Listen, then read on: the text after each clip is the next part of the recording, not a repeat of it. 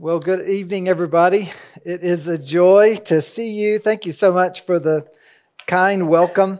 My family and I have had the privilege of hanging out this week with your elders, those that go to this church, and it has just been an absolute joy of ours to see this area. Over the last several years, we do a counseling conference. I'm part of a counseling conference on the east side of the state, over in Mobridge in the northeast side. And it's good to be on this side. It's been an enjoyable time, perfect time of year, just been fun. So thank you so much for your kindness, and always good to spend time with Kyle, of course, and then the other elders, to get to meet them and to enjoy their hospitality. It's been nothing less than our joy. In your note packet, you'll see several notes. We're going to start tonight with why biblical counseling. You'll hear more about my background and my story later, so we're not going to spend a long time on that here in the introduction. Kyle said a few things, and I think tomorrow we're going to do a Q&A where I think that's one or a couple of the things in the past we're going to talk through there. So we're going to jump in to this particular material. I think that you will be blessed by it and challenged by it as we think about biblical counseling. Again, we'll talk about this more tomorrow, but I would say in my life, I did not choose biblical counseling. Biblical counseling chose me. God in his kindness called me into this special work. And this hour, we're really just going to be talking about what it is.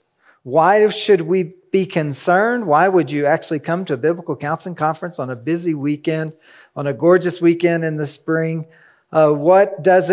How does it apply to you as an individual? How does it apply to your church? How does it apply to other ministries that you're part of? How about your families? Right? I think all of those questions, a lot of those questions will be answered in this hour, in this particular time together. So why biblical counseling? First, and you'll see there in your notes, let's define what we're talking about. Right? The simplest definition is to seek to help another individual understand how to honor and glorify God in a particular situation through God's word. Right? As you know, all people go through pressure-filled circumstances. It's just a part of life. If you aren't in one today, rejoice, be happy, because you know that over the next hill, that's going to happen. Right? And I'm from Kentucky, where there's a rolling hill after hill. I'm somewhat like around here. And what do you know? If you're on the top of one hill, you know you're going to go down, and then you're going to have to go back to the top of the next hill. And that happens over and over and over and over. We call that home, right? So here it would be very similar. That's the way it is with pressured circumstances, right? If you're not in one today, we rejoice, but you know we're going to be in one soon enough. And when people go through those circumstances, the question is, how do we understand the circumstance? How do I understand the person? So individually, that would be, how do I understand my own heart and mind and my desires and how I'm responding? How do I understand this person who's talking to me? So there's these three big elements that we're trying to put together. We're trying to understand the situation, understand the people who are going through the situation, and understand the situation and the people with respect to God, right? And when we can put those three things together, that's what we call biblical counseling. It's not too difficult. I try not to tell people that because I don't want to lose all my jobs, but it's not horribly difficult to understand, right? It's just a matter of understanding it and getting the concept and then beginning to live it out, right? Beginning to understand it in its everyday look. Now, in the Bible, I would say biblical counseling helps those both who sin and those who suffer. And it includes both of what you say and what you do. So there's two concepts here in this bullet point. We're talking about individuals, and I'm going to help you understand why we'll say this in just one second. But we're talking about people who sin and people who suffer. Those are the people going through tough circumstances. So as we talk to those people and as we minister to those people, biblical counseling will include what I say, but it's also going to include what I do. Right? And again, I hope you'll see in just a few moments how all this ties together. Let's look at two specific biblical words. The first one is nutheteo. Now, you don't need to know that word outside of the fact that it's just a Bible word. And it is, in the Bible, it's translated, you'll see it there in your notes, in the New King James, in these translations, to warn and to admonish, right? So it means to admonish or to warn. It's primarily corrective and verbal, and it uses the scriptures. So when we talk about nutheteo, typically you have someone who needs direction. It could be that they're in sin, and so you're trying to help them work through the sin. Could mean that they just have some decisions they need to make, and they need very specific Bible instruction. So when the Bible says that we warn or admonish, we're taking the Bible, taking the text of the scriptures and saying, listen, this is what the Bible says. This is how it applies to your situation. Right? So it comes with authority. When we share from the word, right, it's not our authority. We'll talk about that more this next hour. But we come with God's authority and we're helping them understand this is what God would have you to do. This is what he would have you to understand. So we warn, we admonish. A lot of times it's corrective. Nutheteo is always used in a verbal sense.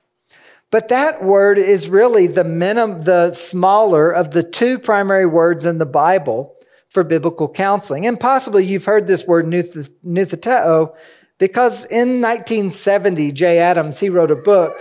And in that book, he called biblical counseling, he called it nuthetic counseling.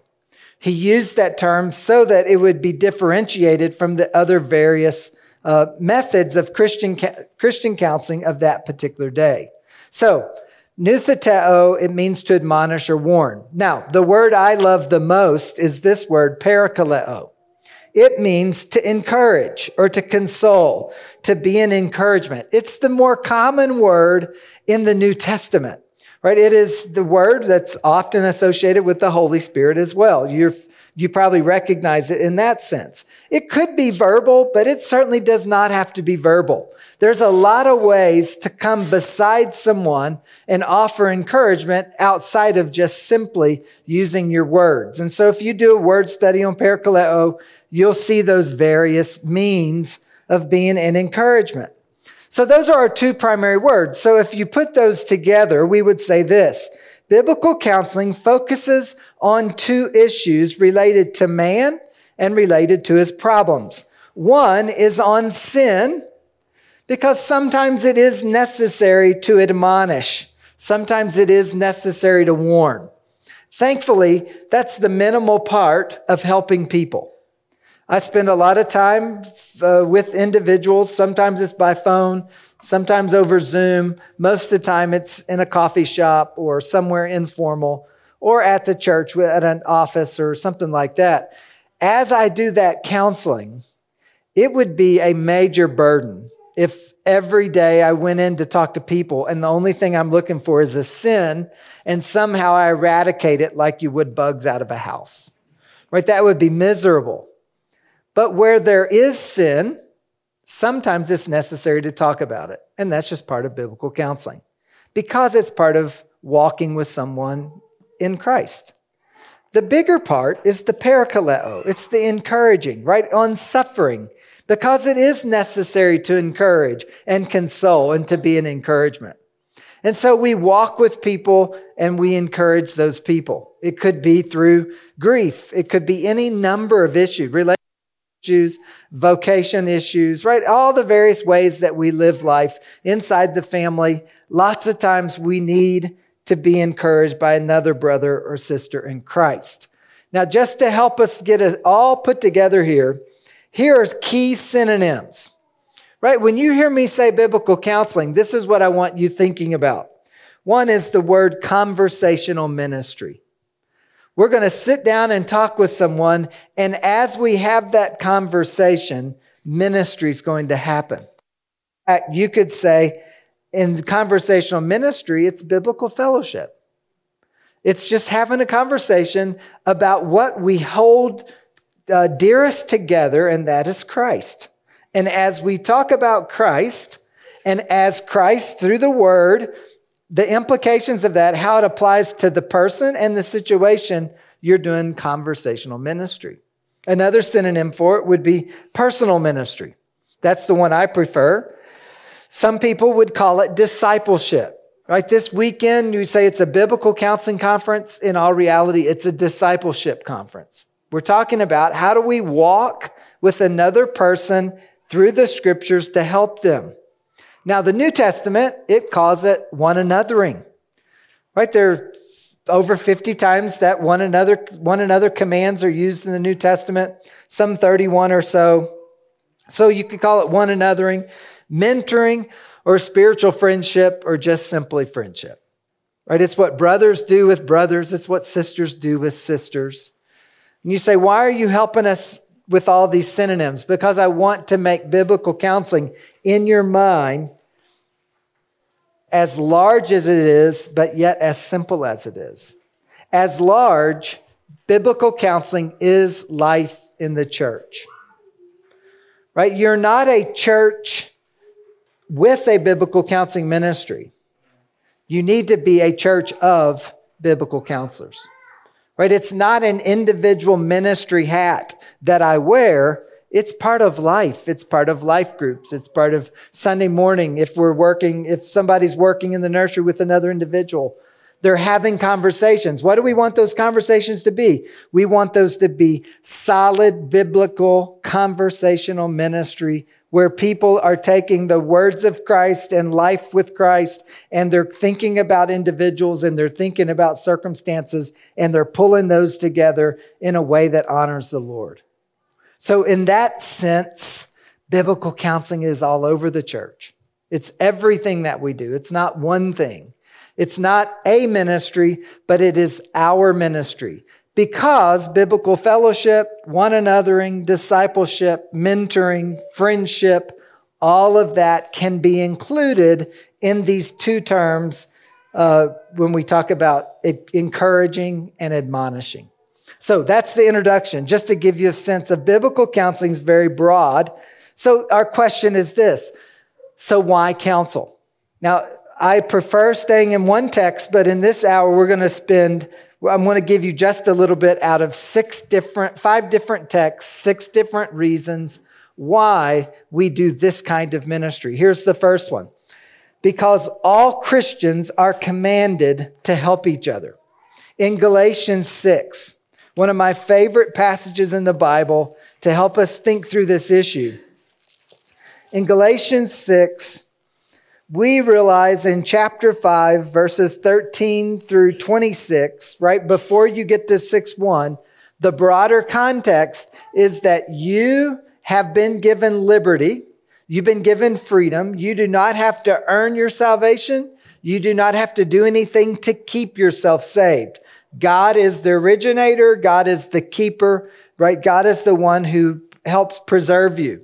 So as the one who has been saved, God has given you freedom. You don't have to use any of your energy. I prefer to use a water bottle when I talk about this. If this is all the energy we have in our day today, not 1 ounce of this energy, not 1 drop of this water has to be used to maintain or to keep or to earn my salvation. Instead, what? In 5:13, he says, you've been given this liberty, only do not use it as an occasion for the flesh, but by love serve each other. Right? God gives us this much energy every day so that we can go about serving. And then the other command he says, and he gives us this energy to walk in the Spirit. So when we're walking in the Spirit and when we're serving each other in love, it provides the opportunity to do chapter 6. Look at verse 1. It says, brethren, if a man is overtaken in any trespass, you who are spiritual, and here's the command, restore such a one in a spirit of gentleness, considering yourself, lest you also be tempted. So it says when someone is caught, right? It would be like an animal in a trap. When someone's caught, the responsibility brothers and sisters have in Christ is to come help restore that person. A good definition for restore is to bring them back to a place of usefulness. So when someone's caught, it says someone who is spiritual. Who's a spiritual person? It's the person who by love is serving and is using their energy to walk in the Spirit. It's not a perfect person. As you'll see in a minute, it's not a specially trained person, although it can be. It's all people. This is addressed to brothers, to brethren. It's a command for every Christian. And the command is, when people are in sin, it's our joy, it describes here, in gentleness or in meekness, to come beside that person and help restore them, to help them work their way out of that particular sin and being caught, and to be able to live for the glory of God. So, where there's sin, restore. Look at the second thing. And where there is suffering, help carry. Look at verse 2. Bear one another's burdens and so fulfill the law of Christ. For anyone thinks himself to be something when he is nothing, he deceives himself. But let each one examine his own work, and then he'll have rejoicing in himself alone and not in another. For each one shall bear his own load.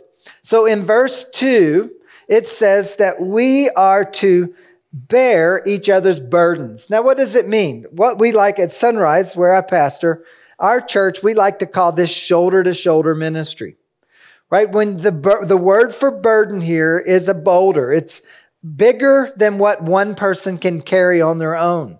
And when you have that kind of burden, what does the Bible say? It says that other brothers and sisters in Christ come beside you, and as they come beside you, they help you bear that particular burden. They're going to help you and walk with you as long as you have that burden. But as that thing gets down to where it's more of what we would call a backpack size, that's where verse 5 comes in. It says, you bear your own load.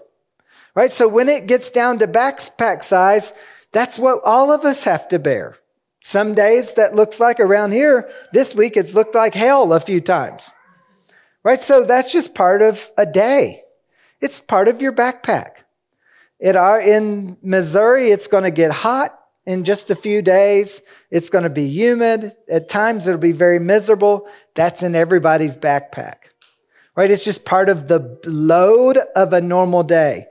Sin, trying to minimize the flesh, right? Walking with others, all of that's in our backpack. We each carry that every day. And while we do, we look for those people who have burdens that are overbearing. And when they have that burden, we come beside them and help. Now, remember, who are we talking to? This text is to every Christian.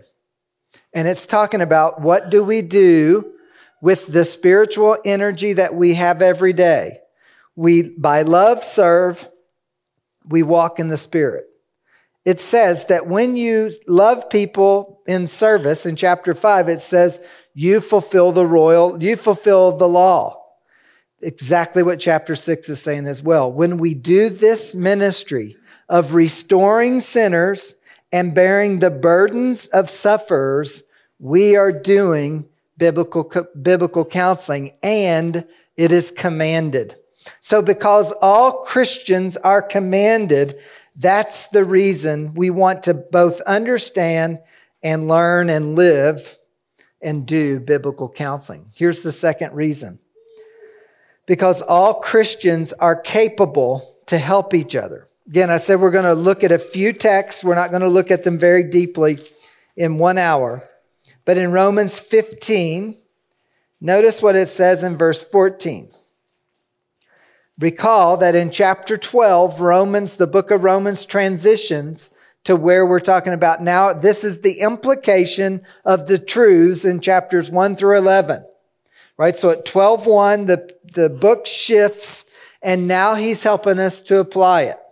It's essentially you have been redeemed, you've been saved, and from chapter 12 to 16, it essentially helps us know how we serve as someone who is now a born-again person, as someone who's been redeemed.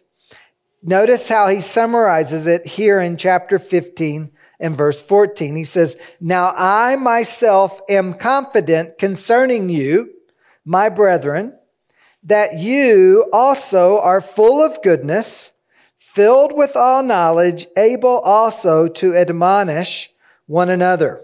Now again, we're just looking at these briefly this evening, but let me suggest there are three key elements you want to see in this verse. First, characterologically, you are capable to help other people. That's what he says when he says you are full of goodness. You've been redeemed. You've been taken from someone, borrowing from Ephesians, who is dead in trespasses and sins, and now you are alive in Jesus Christ. You used to be a slave to your flesh. You were a slave to your nature, to your sinful disposition, and now you are in Christ, and now you're a slave to righteousness. Now you can give your instruments and use them as members of righteousness. Right? So when we look at Romans, he says you are full of goodness. Essentially, he's saying characterologically, inside of you, not because of who you are, but because of who Christ is, because of who Christ is, and because the fact that he now lives in you, and you have the ministry of the Spirit in chapter 8, because of everything that's taken place, you have the capacity to help other people. What about substantively? You are capable. Notice it says you are filled with all knowledge. That kind of knowledge is that you have the capacity now to take the Word of God and apply it to daily living. Right? You have a new capacity. When you get saved, when the Spirit indwells you, the Spirit gives you the ability to take truth and to apply that truth. The Spirit helps you want to know more truth, to accept it as truth, and then he gives you the capacity to make those applications as you are faithful to what you know. So he says you are characterologically, you're full of goodness. At the level of your content, you have what it takes because of the Spirit. You have the capacity to apply the Word of God to circumstances. And the third thing he says, functionally, you are capable. You have a skill. He says you are able also to, the word admonish here is our nutheteo word, right? You're able to counsel one another. So when in Romans, after Paul has worked through this incredible theology of chapters 1 through 11, he gets to 12 and he says, so now this is the way you're going to live. And as we work through those texts, he gets to this spot in 15 right before he concludes the book. And he says, listen, you have the character because of Christ. You have the capacity because of the Spirit. And you have the skill because of God's work in you to be able to help each other. And so because all Christians are capable to help each other, that's a reason that we do biblical counseling. Let me give you a third reason. Because all Christians are vulnerable to the deception of sin. In Hebrews chapter 3,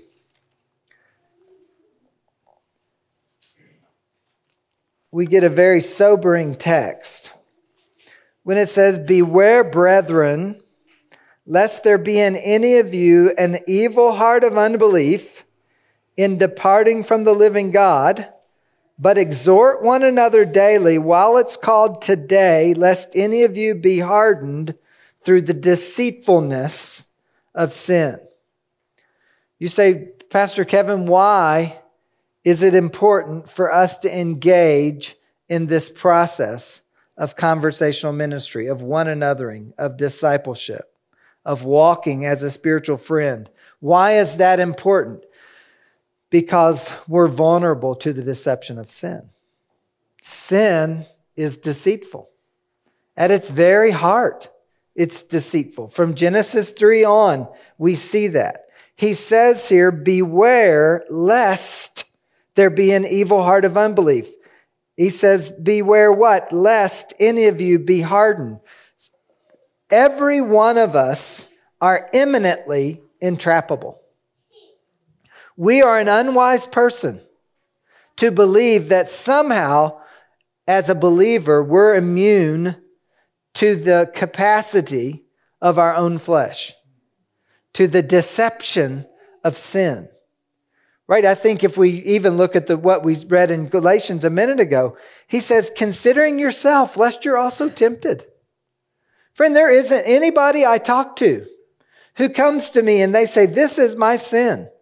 And I hear about that sin that I don't immediately try to intentionally think in my mind, the sin I just heard about, the struggle that this person is in, that is in me as well. There's nothing any sinner's going to do that I'm not capable of. I have to always have that on my mind. As followers of Christ, we are most unwise when we look at someone else and say, boy, I'm sure glad I'm not like that person. I had a friend of mine one time, he said it was a pastor who had sinned, and a friend and I were walking down a sidewalk, and he said, oh, did you hear about that pastor? Of course, now I'm not interested at all in gossip, so I'm trying to get this conversation to end. I said, yeah, I heard about him. I kept walking, and his statement was just kind of gruff out of the side of his mouth. Well, I don't know why anybody would be so stupid to do that. And this pastor had committed a very ungodly sin. And so, again, wanting the conversation to end, and it did very quickly, I said to him, well, if you want to know how he could be so stupid, when we get inside, just go in the restroom and look in the mirror. Because it's in you too. I wasn't trying to be disrespectful. But what an unwise place for my friend to be, to think that somehow this pastor had sinned in a way that he wasn't capable of sinning. There's a warning here for a reason. So he said, beware, because any one of us could sin. Notice verse 13, but exhort one another daily, while it's called today. Right? We need those spiritual conversations. We need biblical fellowship. Remember, what are we saying? All of those things, we're calling them biblical counseling. Biblical counseling's the front side, the formal side sometimes, informal side, but it's just part of conversational, personal ministry that we have with each other. We need those conversations. I need those conversations. My children need those conversations. That's why it's essential that in the home, in the church, in all of those places, we're talking about Christ. Right? Heaven forbid that we would ever be in a church or ever be in a context where our mention of Christ makes people look at us like, well, that's weird that you'd mention him. Right? Because what? We need Christ. We have to exhort one another daily. We have to be talking about the scriptures, talking about how they apply. What were you hoping? How have you responded to this thing that's happened? Right? All of those part of everyday conversation. And we're commanded to give and to receive it in this text. Right? It's something that we all need to be part of while there's opportunity, because we don't want to be hardened through the deceitfulness of sin. How about number 4? Because all Christians are responsible to practice discernment. All Christians are responsible to practice discernment. Let's look at 1 Thess together.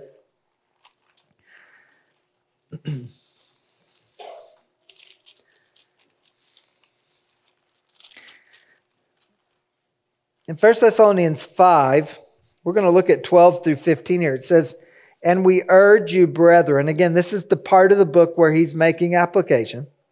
It says, we urge you, brethren, to recognize those who labor among you and are over you in the Lord and admonish you, and to esteem them very highly in love for their work's sake.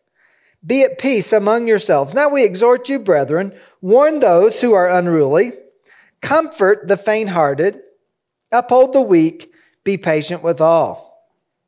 See that no one renders evil for evil to anyone, but always pursue what is good, both for yourselves and for all. Let me mention a couple of key things here to notice. Here's the first one.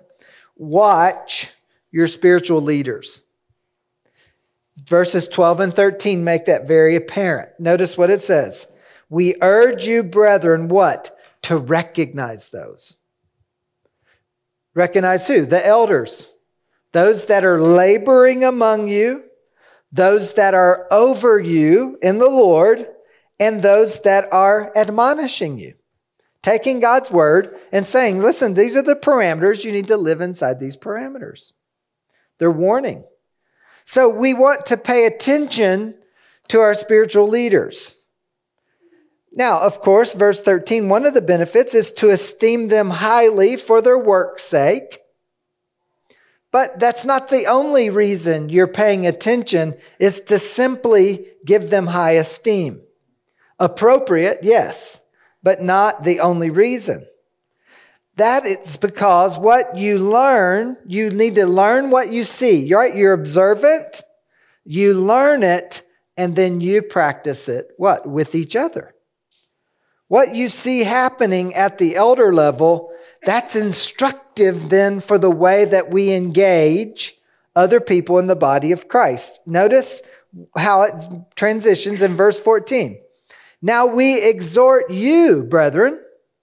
So we were exhorted to watch those that are over us in the Lord, to watch how they admonish. Now he exhorts us, and he says specifically, you need to do these things. The first one, he says, warn those who are unruly. The word warn, what is that? That's our word, nuthateo.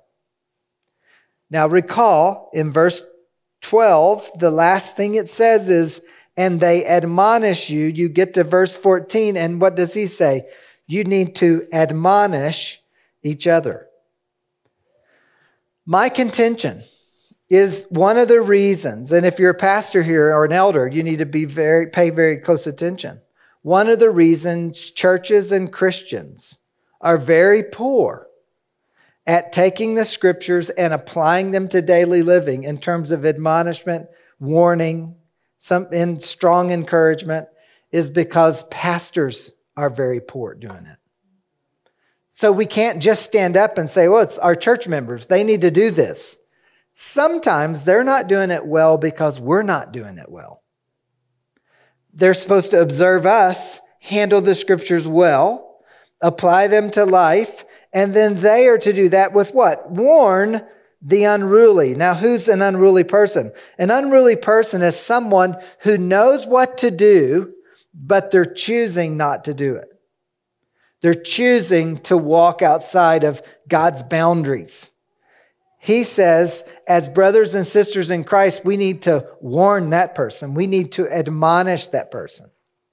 There is a problem in the church that many Christians have accepted the world's view of, well, you just need to be a sounding board. You need to be somebody can just talk to. No, we don't need to just simply listen. When someone says, I am choosing sin, what do we need to do? We need to admonish as we've been admonished. We need to encourage from the scriptures. Oh, brother, I know that you must be hurting, but you can't choose that. Why? Because this is what the Bible says. That's warning the unruly. That's why I'm saying in this text, we all have to practice discernment. Just like an elder practices discernment, as individuals in the church, we practice discernment as well, so that we understand when someone's unruly, we want to warn that person. But we don't just do one thing, right? We don't warn every person. No, there's other categories here. Look at the next one. It says to comfort the faint-hearted. The word comfort here is our word for encourage. Who is a faint-hearted person? Let me define it this way. It's the one who may know what to do, but is fearful or isn't sure how to do it. Think about it. Who are faint-hearted people in our families? Well, little ones. How many times have you, if you're like me, you put the kids on the side of the pool, mine years ago, and you're in a pool and they're on the side of the pool and you're saying, jump to dad. Yeah, you can jump. And the child's not sure what to do. Same thing with learning to ride a bicycle and so many other chores that we teach children in the home and grandchildren. we're teaching them those things and they're not quite sure what to do. They know they have fingers. They're not sure how they work, right? They're not sure what to do and in what order. And so we're coaching them along. And so that coaching process, that would be part of encouraging the faint-hearted. It's the person who's fearful and you're saying, listen, God is there for you and so are your brothers and sisters. You can have the courage in Christ to do this, right? It's encouraging that person who's fearful. It's comforting the faint-hearted. So we're not just admonishing everyone. Discernment says when you hear someone's story, sometimes you realize this person needs encouragement. This person needs to do what God has called them to do in this situation, but they need a little bit of encouragement to get there. Look at the third group. It's help the weak. Uphold the weak. There are some individuals going through circumstances in life where uphold here is to grab onto. Where if you don't grab them, their faith seemingly is going to fall. Right? It's the person who may know what to do, but they seemingly cannot do it. Now we know in Christ, we can do everything God asks us to do. But there are circumstances in life where in a moment you can feel like, I am helpless. This is impossible. I'm not sure what to do. I'm not sure where to go. Grief, among other instances, would be that way. And you are upholding them. You are grasping onto them so that they do not falter in their faith, right? We have a Hebrews 3 concern as we engage this particular person. So we're going to admonish the one who knows what to do is not willing to do it. We're going to comfort, encourage the one who knows what to do and is struggling getting it done. We're going to uphold or help the one who may know what to do but seemingly can't do it. It's the weak person. And in the process, what? We're going to be patient with all of those people. That's why I'm saying it takes discernment. Because you've got to discern. As you talk with someone, is this person weak? Is this person faint-hearted? Is this person unruly? Lots of Christians go to unruly first. I'm going to suggest that probably needs to be flipped. Right? Because be patient with all. If you think they may be unruly, what? Give them a little time to find out. Right? Go with the comfort. Maybe uphold. But there will be for sure in times with discipline and other things where we have to admonish the unruly. And then protect that atmosphere to encourage change. That's what you see in verse 15. We don't want people rendering evil for evil, but pursue what's good for yourself and for everyone. So the fourth reason, because all Christians are responsible to practice discernment. Let's look at then verse number 5, and that's because all Christians are stewards of the grace of God.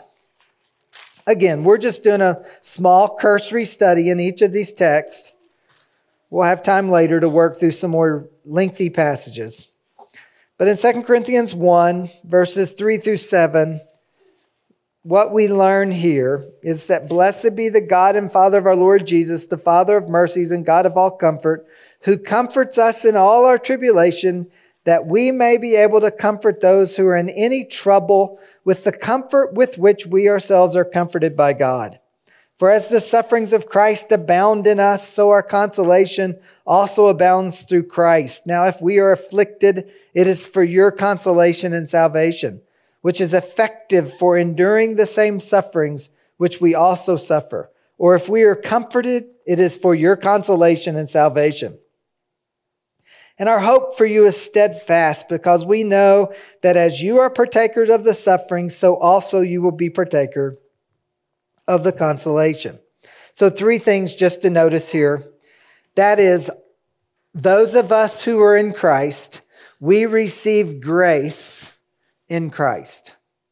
Right? God is the one who comforts us through the Scriptures, through the Spirit, using the Scriptures as other people around us doing the very things we're talking about. We receive God's comfort through people as the Spirit and the Word all work in us, right? All of those things are working together, and God provides us comfort, provides us grace. And as we receive grace, what? We become conduits of that grace to other people. We're not meant to be a sponge of grace. Instead, we're meant to receive it and immediately give it. Right? It is something that flows through us. We're to share God's grace with others. So we're stewards of the grace of God. Now there's other texts we could talk about here, especially 1 Peter chapter 4. But just be aware that we're stewards of the grace of God. Okay, now number 6. Because all Christians are counseling anyway. Everybody counsels. You can't get away with not counseling. You go ahead and drive 35 down Highway 16, and you will counsel. And guess what? You will be counseled. It will go both ways. There are going to be some people pass you, and they're just going to look strangely. There are going to be other people pass you, and they're going to tell you, counsel. It's part of life. It happens everywhere we go. People are observing you, you're counseling. As you engage others, your conversation, your speaking, it counsels. That give and take, because the word counseling biblically is so broad, we're all counseling. So why not be intentionally good at it? Right? Why not actually take a step forward in doing something that blesses God and blesses people? Notice the way I have it written here. So why not be intentionally God-glorifying, Christ-centered, Spirit-empowered, Word-focused, others-helping, goal-oriented, and gospel-saturated in your counsel? I would say yes, we all as Christians should want to sign up to say, yes, may that be the case in my life. So the question is, why do we counsel? I've given you 6 reasons. Because all Christians are commanded to help each other. All Christians are capable to help each other. All Christians are vulnerable to the deception of sin. All Christians are responsible to practice discernment. All Christians are stewards of the grace of God in Christ through the gospel. And because all Christians are doing it anyways. So some implications. Let me give you a few. First, as a follower of Christ, we have the responsibility and privilege to use the opportunities God gives us for His glory and others' good. It's not simply a responsibility, although it is a great privilege to walk with people.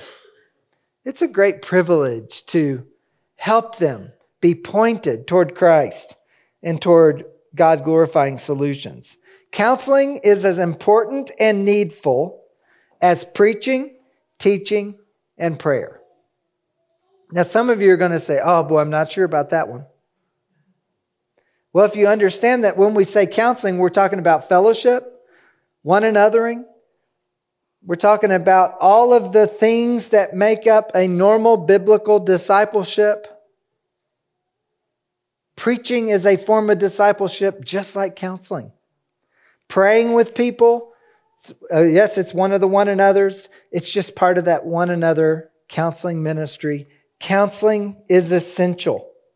Intentionally helping others is not a matter of spiritual gifting. It's a command. I sat with a table with the pastor one time. He had heard me preach. I went through Galatians 6, 1 through 5 with his congregation. I talked about every Christian's responsible for this. We go to lunch and he's sitting there at lunch with another missionary, and he and the missionary are having a conversation. I'm just kind of listening. And they say, boy, aren't you glad that Dr. Carson has the spiritual gift of...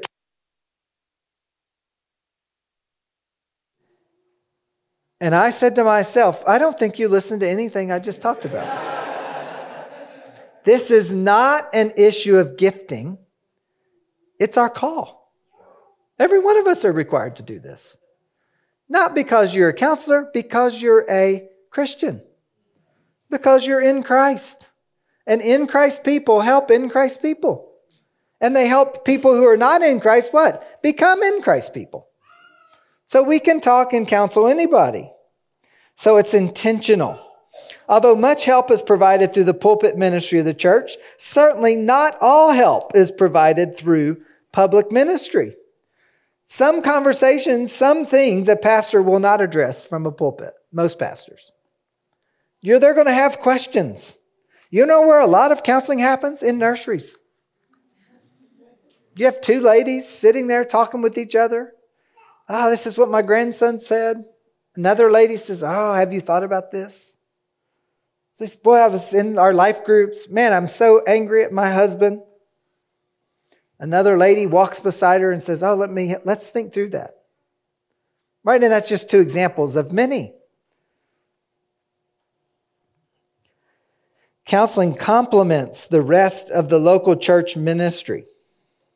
Right? I've already mentioned this, it's not a ministry of the church. Essentially, it is the one another capacity of the church. Right? It's not a specific ministry, it is. So people do not need a specialist to help them. They need a faithful friend to provide discernment in their walk with Christ. I had a friend just this week. A spouse died, and the friend contacted me and said, well, they say I need to go see a professional. And I said, no, you need a friend in your church who will walk with you. You don't need a professional. As y'all walk together, you're going to find that you encourage that person and that person will encourage you. It'll be good for both of you. Hey, if you preach or teach, let me just mention this to those of you that are pastors and teachers. This will impact your preaching and teaching in positive ways. Let me give you a list of things that I get to teach preaching. You may hear me this weekend and say, I'm not sure why he does, but I do get to teach preaching. And these are some key things that will benefit you. Let me just run through them quickly. First, it will help you analyze the needs of those to whom you speak. The more people you talk to, the more you're going to realize the kinds of problems they have. God forbid someone preach regularly and not talk regularly. Not hear where people are living, right? Not hear what's going on in their life. You'll be more apt to study with practical application in mind. We're going to talk more about that later. You'll make a clear presentation of the meaning of the text, central, accompanied with practical application of truth. Right? I know a lot of guys who say, well, I just give the truth and I'll let the Holy Spirit apply it. I appreciate, if you're one of those people, I appreciate your concern for sharing truth. But the Holy Spirit has helpers called the teacher and pastor. And you are the one that's helping people think through, how can I apply this? Right? That's your role, along with the Spirit. Your messages and lessons will involve what to do and how to do it. Right? It's not just simply what, but people need to know. Right? We're thinking about that levels of discernment. You'll preach and teach with a burning conviction that God's word is indeed sufficient to address life lived in a sin-cursed world. And for that, we're grateful. You'll help people know how to change. And your counseling will encourage you to be clear and specific in your presentation of truth. After you've talked to 2 or 3 or 4 or 5 people, and they're asking the same questions that you've talked about in church, you're like, I've just done a whole series on this. And they're asking the same question. How did they miss it? Don't assume they missed it. Look in the mirror and say, how did I muddy this up so bad that they couldn't catch it? Right? I love one friend. He says, don't communicate so that people understand. Communicate so they can't misunderstand. Right? It's on us to be clear and concise. Okay, last 2 things, and we're going to pray and let you have a break. You and others around you will become comfortable with both the need for change and seeking help to change. I think that's such a wonderful place to be in when you know that you can pick up the phone and ask anybody in your church or ask most of the folks in your church, hey, I need some help here. And people will come along with you. People will be helped for God's glory if you will embrace these 6 reasons why it's important for you and everybody in your church to do biblical counseling, one another, biblical fellowship, discipleship, right? All those things, personal ministry, conversational ministry, spiritual friendship. Lots of words to talk about the same thing. Some of it looks formal. Most of it's informal. You may be throwing hay bales and doing biblical counseling, right? You may be doing lots of things, as we all have. Lord, we love you. We pray that you'd give us wisdom and a passion